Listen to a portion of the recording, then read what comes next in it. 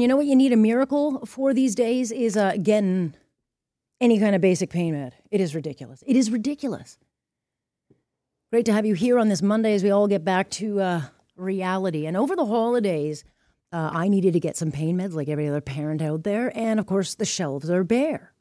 I went pharmacy to pharmacy and they were out. I ended up getting a bottle from my mom who went to the United States and picked up a couple of extras. And thankfully she had that.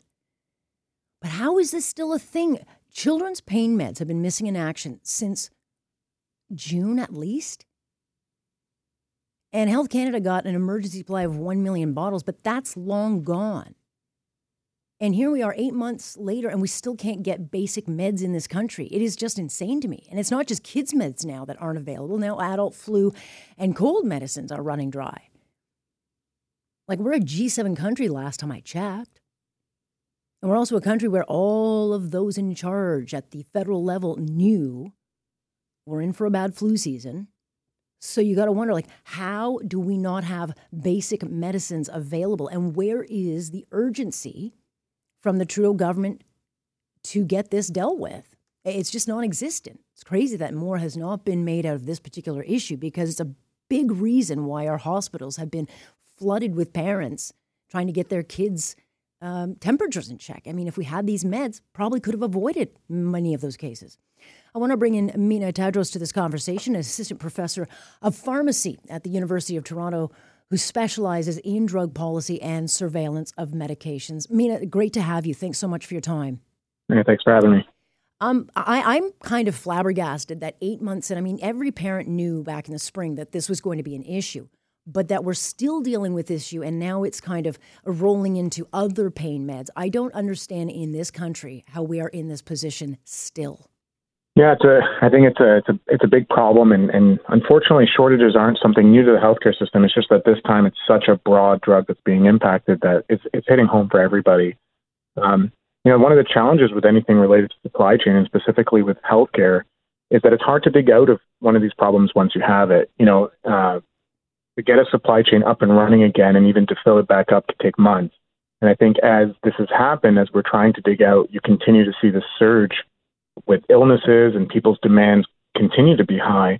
And so it's been very challenging and to have that. And then another thing that sort of happens is what we call this domino effect, that as one drug gets hit, people turn to another one, and then that one wasn't ready for the surge in demand, so it drops as well. And so you start to see more and more get affected as well. So unfortunately, this is not an uncommon thing, but this time it's just really hitting home for a lot of people. Like, where's the surveillance on this? I mean, Health Canada was made aware that these were problems months ago, and then they just didn't really do much about it. And then, in the fall, they said, well, we'll see about ramping up production. And then they ruled against that. They didn't do anything. And then they decided to, we'll buy this emergency supply, which lasted about 5 seconds. It's just at the federal level, where is the urgency and the surveillance to avoid these things? Like, is there not a process in place, where if we're running out of stuff, that the pharmacists are putting this on the radar of those in charge of this so that we can avoid it?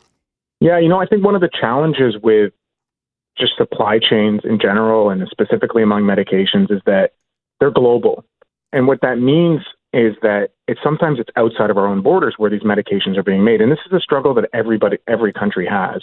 Unfortunately, we're not, no one is safe from this, including even the drugs that, the countries that produce these drugs.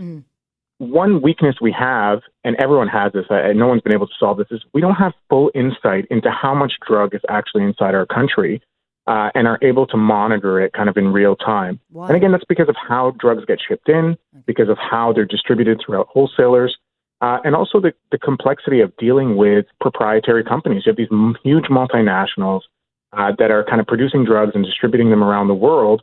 And we don't know where they're being made, how much of it is actually coming in at the same time. And so I think what we're starting to realize is that we do need that sort of more real-time monitoring that happens there. One good news story from this is it actually could have been way worse. And I know it's sort of funny to say that and even imagine that. But in the very beginning of the pandemic, because we'd been dealing with drug shortages for a long time, the federal government actually enacted this ability to ship drugs in from other countries. And if we hadn't been thinking about that ahead of time, we wouldn't have even been able to take that action that we did earlier in this season. Now, it obviously feels like it's too little, and we're going to probably continue to need to do that until we get our supply chain up. But at minimum, we realize that some of these policies do help a little bit, and at least we're starting to think about it.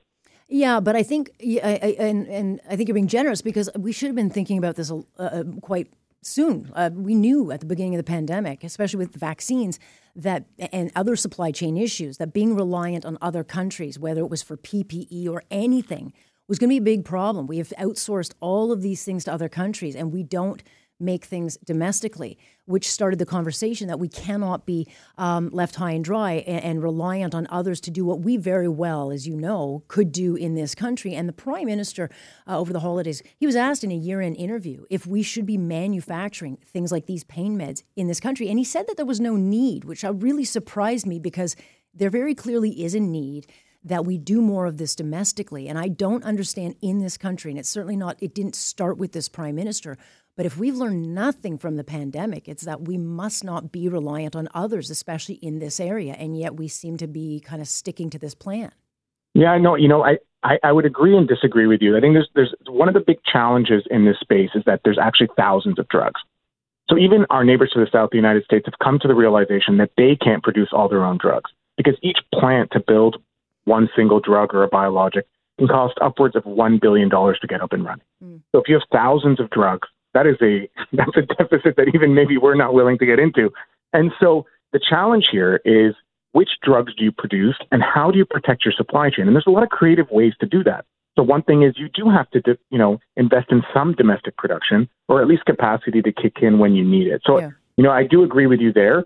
And I think it's just the challenge of how do we pick out which drugs we want to make and which ones are super important to us. Another thing we could be doing is what some countries do is they have a national stockpile. Yeah. So drugs that they think are really important, they want to make sure that they either have some on hand or they're able to make it. And then the third thing is we need to start thinking about what people are terming friendshoring.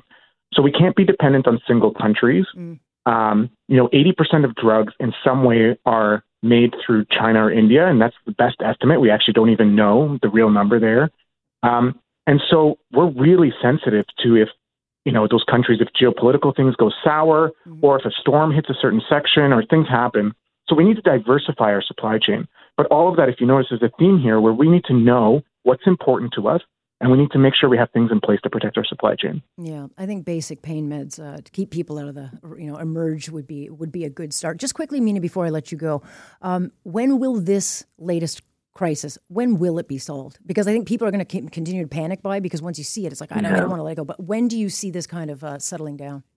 So on average, when we study these things, it takes a couple of months to refill a supply chain. But that's when you don't have people panic buying and you don't have a surge in infection. So it's pretty challenging to kind of predict that. But even if things were normal and they kind of reached a baseline, it would take 2 to 3 months until you start seeing things back to normal. The thing I would tell every listener right now is your best friend during this time is going to be a pharmacist. They're going to help you navigate that. Go talk to them. There are other options that they can help you, and they're the experts on, whether it's compounding things or being able to order things ahead of time or just looking at other options for you and navigating them. So, pharmacists have been front and center, and they're front and center on drug shortages as always. Yeah, they have been real unsung heroes during this. And again, they are your frontline defense. Hey, very much appreciate your time, Meena. Thank you. Thanks for having me. Have a great day. You too. Meena Tadros joining us here. And again, how we're in this position is so crazy to me, but it is a problem. It is a big, big problem.